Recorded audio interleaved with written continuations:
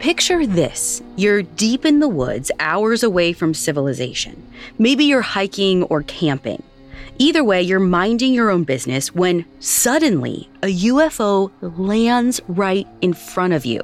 You're probably thinking no one's ever going to believe this. Of course, you'd be right. Outside of an X-Files episode, authorities get pretty skeptical when someone claims they've seen a mysterious spacecraft. But in 1967, when Stephen Michalak reported a UFO in Falcon Lake, Manitoba, officials had a much harder time writing him off. 50 years later, the government still admits that something must have happened. The reason why? Stephen brought back evidence, and it was all over his own body.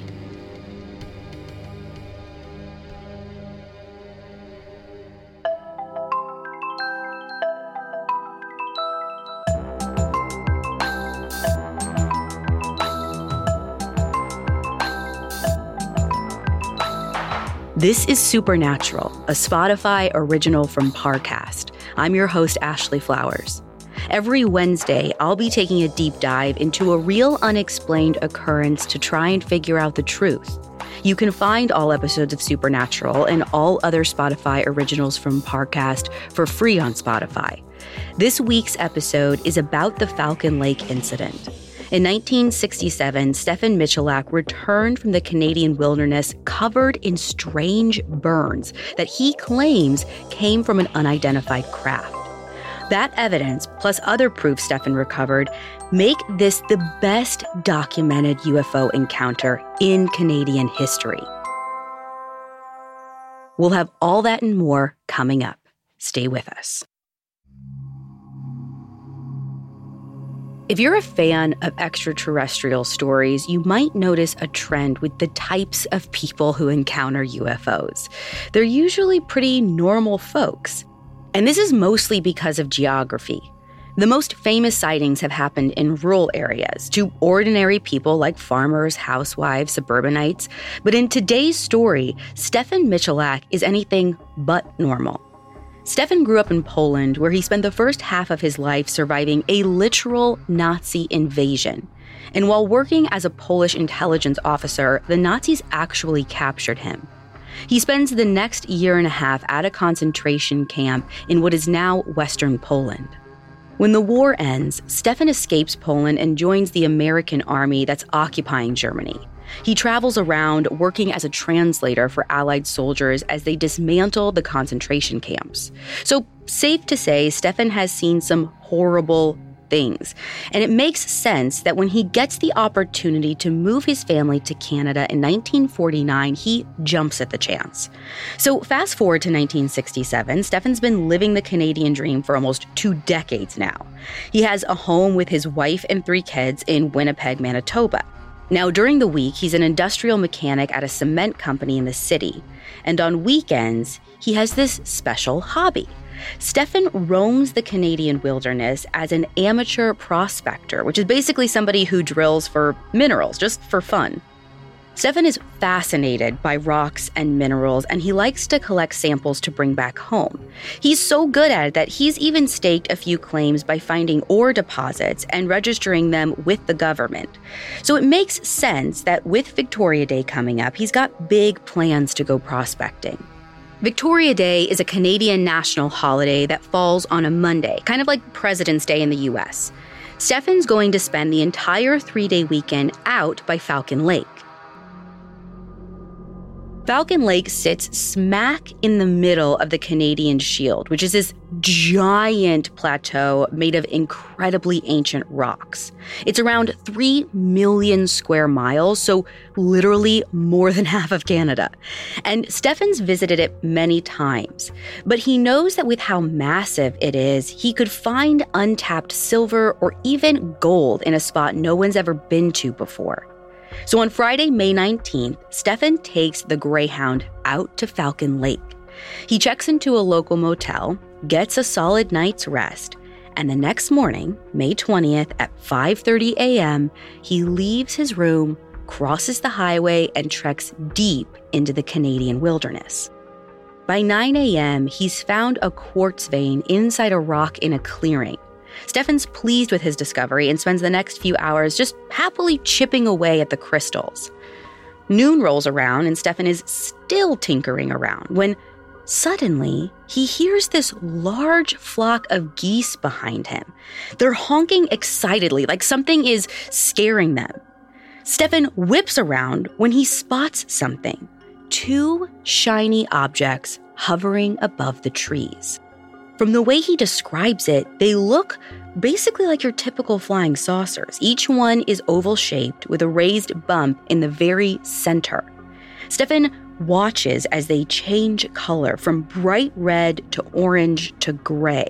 He's so distracted that he almost doesn't notice that they're not floating in place. They're actually descending straight down towards him. One of the objects floats above Stefan for a few minutes. Then it darts off into the sky and just disappears. But the other one sticks around. It lands on a flat rock about 150 feet away from Stefan.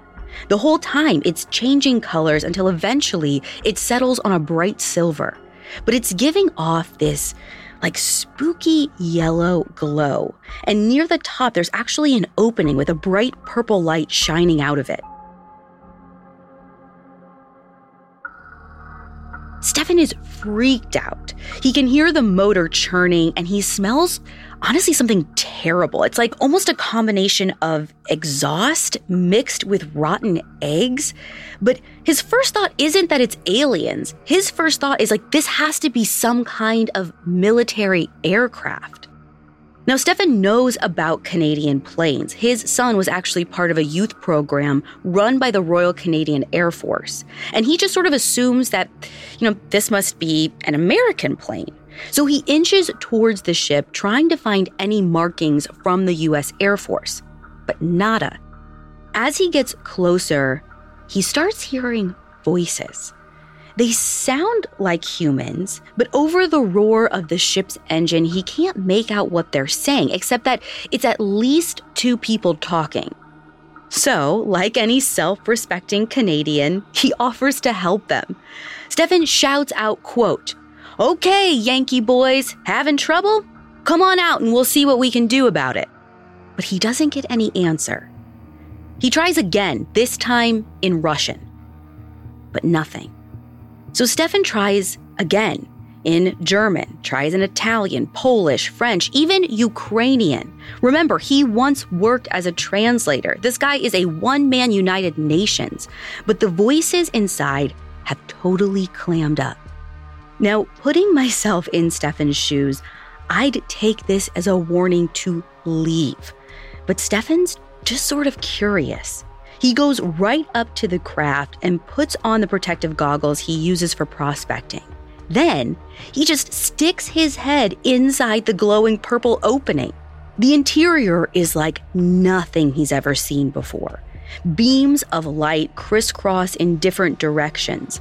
Others blink on and off in some sort of strange pattern. It's almost like a disco night at a roller rink in there. The lights are so bright, they hurt Stefan's eyes, so he jerks his head back outside. The second he clears the edge of the hole, these metal panels come out of nowhere, sealing it shut. And from the outside, the craft now appears entirely seamless, not an opening in sight. But then, Stefan sees this weird spot on the ship. It's round with circular holes arranged in a checkered pattern, almost like an exhaust port. I'm not sure if that registers with him though, because instead of keeping his distance, Stefan walks over and touches the ship, right next to the exhaust port. Immediately, the superheated metal scorches his glove, and seconds later, the craft rotates counterclockwise, and one side tilts up towards the sky. At the exact same time, Stefan feels a sharp pain as a white-hot gust of air hits his chest and stomach. It's so hot, his shirt instantly catches fire. Stefan tears it off and drops to the ground, but it's too late. He can already feel severe burns forming on his abdomen. But meanwhile, the craft lifts up and zooms off into the sky. Coming up, Stefan fights for his life. Hi, listeners. It's Vanessa from Parcast. When you think of a criminal, do you picture a killer, a gangster, a thief? I bet you didn't think it could be the little old lady down the street who murdered her tenants. Every Wednesday on my series, Female Criminals, meet the unlikeliest of felons, mothers, neighbors, and unsuspecting lovers with a penchant for dangerous behavior. Discover the psychology and motives behind their disturbing crimes and find out where their story stands today. But that's not all. Airing right now on Female Criminals is our special 5-part look at the world's most infamous femme fatales, women who were deceptive and deadly, but not always the villain. Catch these episodes and more by following the Spotify original from Parcast, Female Criminals. New episodes premiere weekly. Listen free on Spotify or wherever you get your podcasts. Now back to the story. When the UFO takes off, Stefan can hardly pay attention. His chest feels like it's been barbecued, and when he finally stops rolling around, he can see a symmetrical grid of perfectly round burns on his stomach, matching the design on the exhaust port. His head aches, he is sweating profusely, and then he starts to vomit. Now again, Stefan has experienced some horrible things in his lifetime, but being severely burned and vomiting alone in the wilderness is definitely up there. And slowly, this thought creeps into his mind. If the craft was some sort of top-secret military vehicle, who knows, maybe it could run on nuclear power, and the exhaust that hit him could actually have been radioactive waste. It's a terrifying thought, and when Stefan feels strong enough to stand to his feet, he knows he needs to make it to the hospital ASAP.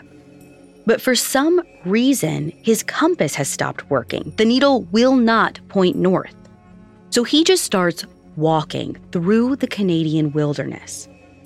It's rough going. Stefan keeps stopping to puke, and he's disoriented. The whole time, he's followed by that same terrible smell, that mix of burnt electronics and rotten eggs.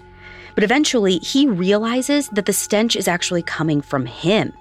And in his panic to get out of the woods, he's getting more and more lost. He's also growing more and more desperate because a new thought keeps flashing through his mind. What if the ship comes back? After hours of trekking, Stefan finally stumbles onto a highway. He realizes he's about a mile away from where he entered the woods that morning, so he starts heading in the direction of town. And eventually, a mounted police officer spots him. The officer trots up to Stefan, who explains that a mysterious aircraft just appeared to him in the woods. And you would at least think that with Stefan being shirtless, with burns on his chest, the Mountie would see that he needs help. But supposedly, he wouldn't hear a word of Stefan's story. And when Stefan asks for help finding a doctor, the man refuses. I'm not sure whether to believe Stefan about this encounter, but in any case, he keeps walking. And when he finally reaches his motel, he gets more bad news. The receptionist tells him that the only doctor in the area lives about 45 miles away. So instead, Stefan calls his wife and arranges for his adult son to meet him at the Winnipeg bus depot. That's right, Stefan, weak, vomiting, and horribly burned, has to take a 2-hour bus ride home, which just sounds like the most miserable trip ever. Stefan arrives in Winnipeg at around 10:15 p.m., and his son takes him to the hospital. After his encounter with the Mountie, Stefan's worried his family and the hospital staff won't believe him, so he tells them that he got hit by airplane exhaust. The doctors can't tell what's wrong with Stefan beyond his burns, which again are just super bizarre looking. The same grid pattern of coin-sized burns stretches all the way from his chest to his stomach. But they must not be too horrible because the hospital puts ointment on him, gives him a sedative, and tells him to just go home and rest. And that's what he does. Stefan rests for most of the next day, May 21st. By May 22nd, once he's regained some strength, he finally tells his wife and sons that he's seen a UFO. His family actually believes him, especially once they see how he's suffering. I mean, Stefan's bedridden with non-stop migraines. He can't keep any food down, so he's steadily losing weight, and there's still that awful smell. His son remembers the entire bedroom smelling like an overheated motor full of sulfur. Stefan himself can't escape it. It's like when you eat too much garlic, but 1,000 times worse. The family doctor pays a visit and agrees. Stefan's symptoms, the vomiting, the migraines, the smell, just don't make any sense. And over time, Stefan's family shares the same concern as their dad. They're worried that he may have radiation poisoning, which, if that's the case, they all need to know stat. Stefan could be putting them all in grave danger. So in the days following his encounter, they take Stefan to a Canadian National Atomic Research Center. He's poked and prodded, levels are taken, body parts are scanned. Thankfully, it's good news. Stefan is not radioactive. The bad news, they still don't know what's wrong with him. The doctors who examine him admit that whatever he's suffering from, it looks similar to radiation poisoning. One of them thinks the circular burns came from powerful gamma rays. If they passed through Stefan's stomach, they could immediately break down the food inside. This explains why Stefan instantly started vomiting and why he carries such an awful smell. But it's just one theory. And then there's Stefan's blood count. Normally, white blood cells should be about 25 to 40% lymphocytes. But after the incident, Stefan's count is only 16%. This also looks like radiation. But since the tests are coming out clean, they send Stefan home. Meanwhile, public interest is exploding. A reporter from the Winnipeg Tribune catches wind of Stefan's story. She shows up at the house on May 21st, literally the day after the incident, and the news story breaks the following day. Soon, it makes headlines across the country. It's even reprinted in America and other countries. Like, something about Stefan's story just rings true. And maybe that's because he's not the only one telling it. On May 19th, one day before Stefan's sighting, residents of the nearby town of Lockport claim to see a glowing craft moving impossibly fast through the sky. About a week later, in the days after Stefan's sighting, a 13-year-old girl from Winnipeg sees similar oval crafts. The sketch she makes looks almost exactly like the ones Stefan described. Altogether, at least 20 different people reported UFOs near Falcon Lake in the 4 weeks before and after Stefan's incident. So his story is part of this wider sensation. Stefan's family phone rings off the hook. Reporters loiter on his doorstep. Journalists interview friends and neighbors asking if he seems stable or if he has a drinking problem. And Stefan's youngest son is bullied at school for having a dad who saw a UFO. But despite all the skepticism, it doesn't take long for the feds to pay serious attention to Stefan. Representatives from the Royal Canadian Air Force and, ironically, the Mounted Police show up to interrogate him. I'm not sure if there's some sort of truth that prompted this, but the same suspicion crops up regarding Stefan's drinking habits. One official asks Stefan point blank if he likes to drink, and the bartender at the motel in Falcon Lake actually reports seeing Stefan the night before the incident. Supposedly, he was at the bar downing several beers. But Stefan claims he didn't go near the bar. So for a little while, there's this conundrum. Who's lying, the bartender or the man who saw a UFO? Ultimately, receipts from that night prove that Stefan is telling the truth. He didn't buy anything at the bar. But at this point, the Air Force and the Mounted Police have both sent teams out to find the landing site with no luck. Now, it's not like they're looking for aliens. Both agencies are concerned that if Stefan really did see an aircraft out in the woods, it may have been an enemy spy.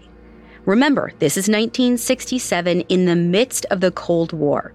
While Canada isn't caught up in the same technology race as America, they still aren't on friendly terms with Russia. Rumors about Soviet spy capabilities are at an all-time high. So these officials need to locate the landing site. And so does Stefan, because even though he's got the scars to prove it, he needs more convincing evidence. Right now, his one beacon of hope is a guy named Barry Thompson. Barry's from the Aerial Phenomena Research Organization, or APRO, which is this UFO group. So he's definitely an enthusiast, and he reaches out to Stefan immediately after his story hits the papers. Barry is super sympathetic, and the two of them become fast friends. Meanwhile, Stefan's on the road to recovery. Eventually, he's able to eat again and walk around the house, which is great because all he wants to do is be able to go back to the site of his encounter. 2 weeks after the incident, on July 4th, Stefan's well enough to make the journey. He heads back to Falcon Lake along with Barry and a magazine photographer, but he can't find the way back to the site, so they're forced to give up. A few weeks later, the Air Force takes Stefan out in a helicopter, thinking that maybe an aerial view will help, but no dice. At this point, the feds are getting testy. They've gone out twice now, once on their own, once with Stefan, and their witness can't seem to get his bearings. But Stefan's not ready to throw in the towel. He teams up with yet another new pal named Jerry Hart. Jerry's an eccentric electrical engineer who had a cabin near Falcon Lake, and he's a bit of a character. The kind of guy who doesn't trust the government and hasn't paid taxes in years, but he knows the area better than anyone else. So in late June, 1 month after the encounter, Stefan strikes out into the forest one more time, this time with Jerry. And miraculously, they find it. There's a huge round outline of the ship on the rock where it landed weeks earlier. They even find Stefan's burned shirt and his tape measure lying nearby. Then they notice something weird. The leaves of the trees near where the craft landed have turned yellow, and their branches are dying. It's almost as if they've been poisoned. Pretty soon, Stefan gets the Air Force, the Mounted Police, and APRO all together to examine the site. And as soon as they break out the Geiger counters, the needles go wild. The area immediately near where the craft touched down is definitely radioactive. Coming up, Stefan searches for answers. Now back to the story. Thankfully, the radioactivity at the Falcon Lake landing site isn't enough to be dangerous. And as the officials point out, there's a base level of heightened radiation in the Canadian Shield due to a lot of granite in the area. Apparently, granite often has pockets of radioactive material. But they do find something the Shield can't explain. Right in the middle of the rock where the ship landed, there's a blip on the Geiger counters. It seems this one spot is more radioactive than everything else around it. So between this, the burned shirt, the dead trees, and the circle left by the ship, it's obvious something happened. The feds don't know if it's an alien UFO, but they're willing to believe Stefan had some sort of encounter with some sort of aircraft. The officials take soil samples for testing and promise Stefan that they'll tell him the results. Meanwhile, the public is demanding answers. Even other government officials want to know what's going on, but the feds are acting coy. On June 29th of 1967, a Canadian member of Parliament asked in open session to see the Falcon Lake incident reports. According to Stefan's son, the Speaker of the House immediately cuts him off and moves on to the next subject. Stefan's dealing with the same issue.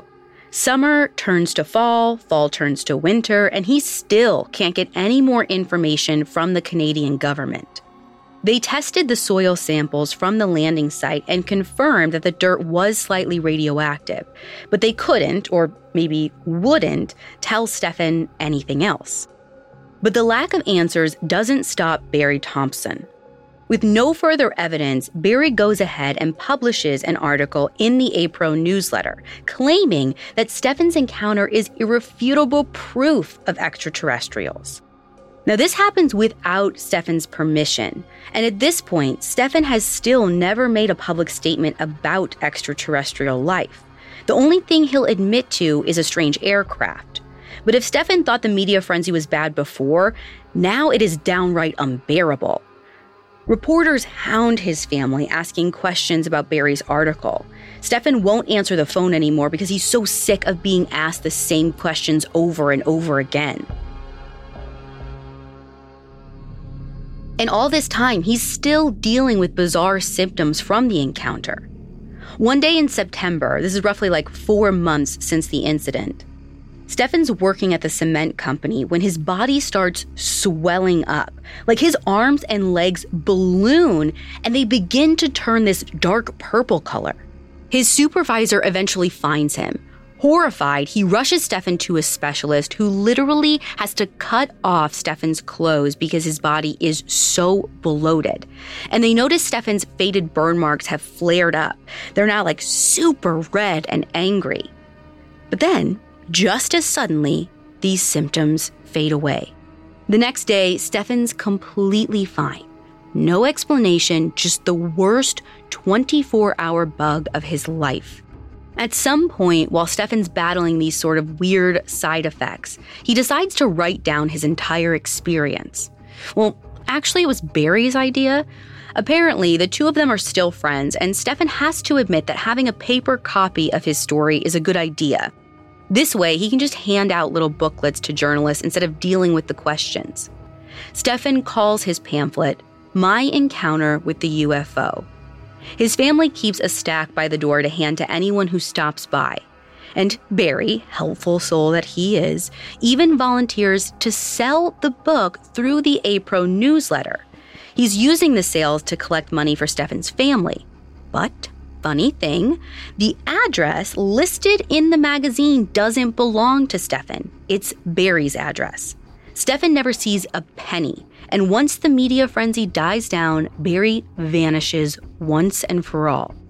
So Stefan's left with this unsatisfying ending. His closest ally has used and deserted him, the government won't answer his calls, and he still doesn't know what he saw on Falcon Lake. Fast forward to May 1968, a full year after Stefan's ill-fated prospecting trip. In a last bid for answers, he takes another friend out to Falcon Lake. He remembers seeing this large crack on the top of the rock where the craft landed. So he has this idea that maybe the radioactivity isn't coming from the rock's surface. Maybe it's inside. They reach the landing site, and for hours, Stefan uses his prospecting tools to chip at a large crack in the center of the rock. Several inches down, he strikes gold, or in this case, silver. Sitting at the bottom of the fissure are several irregular pieces of shiny metal, the same color as the outside of the spaceship. They're the same shape as the crack itself, meaning liquid must have dripped down and hardened there. Whatever it is not naturally occurring. And when they scan the silver pieces with a Geiger counter, the needle swings wildly. The metal is radioactive. Stefan thinks this is it, proof of the UFO. And more importantly, proof he is telling the truth. He takes a sample home and sends it off for testing.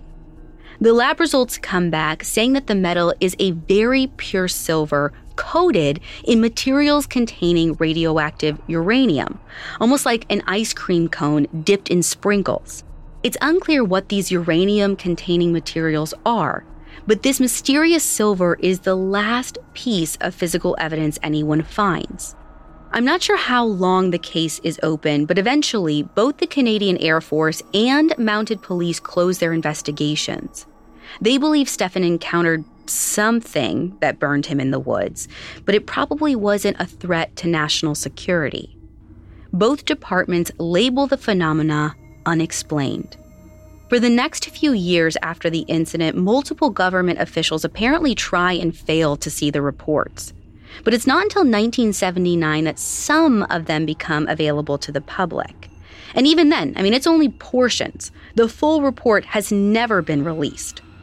And this could be for a variety of reasons. Maybe the government was able to connect the ship back to a foreign power.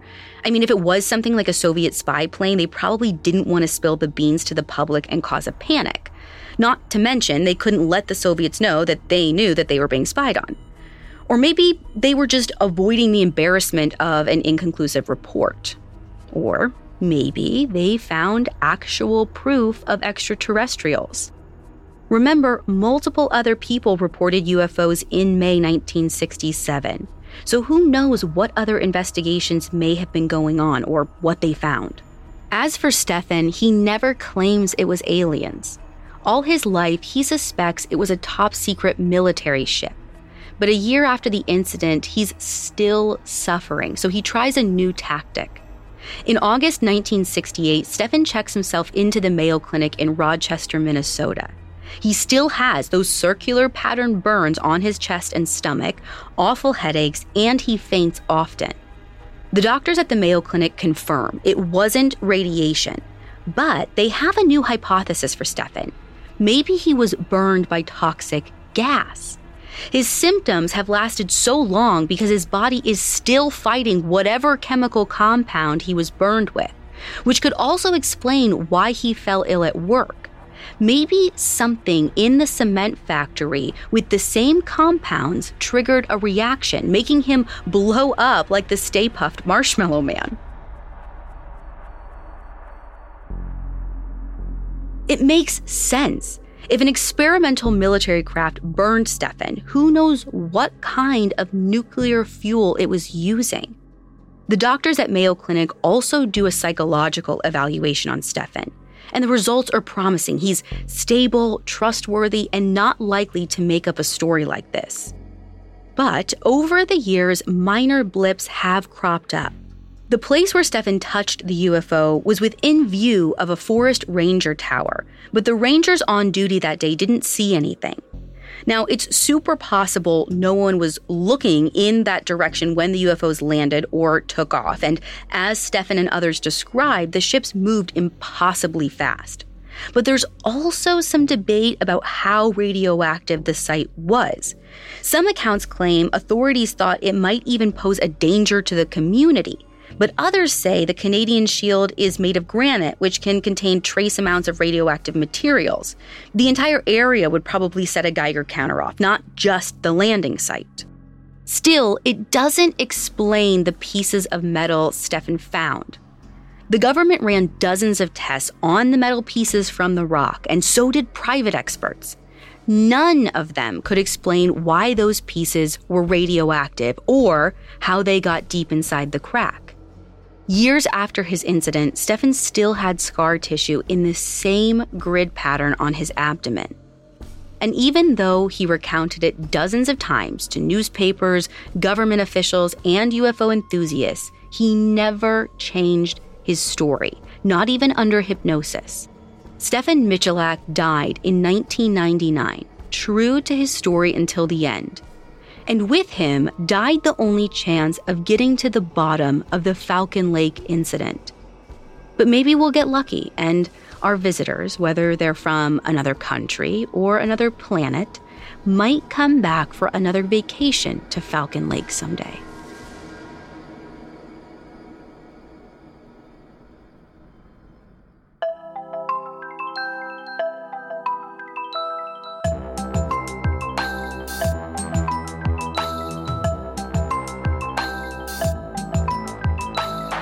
Thanks for listening. I'll be back next week with another episode. You can find all episodes of Supernatural and all other Parcast originals for free on Spotify. Spotify has all your favorite music and podcasts all in one place. They're making it easier to listen to whatever you want to hear for free on your phone, computer, or smart speaker. Supernatural stars Ashley Flowers and is a Spotify original from Parcast.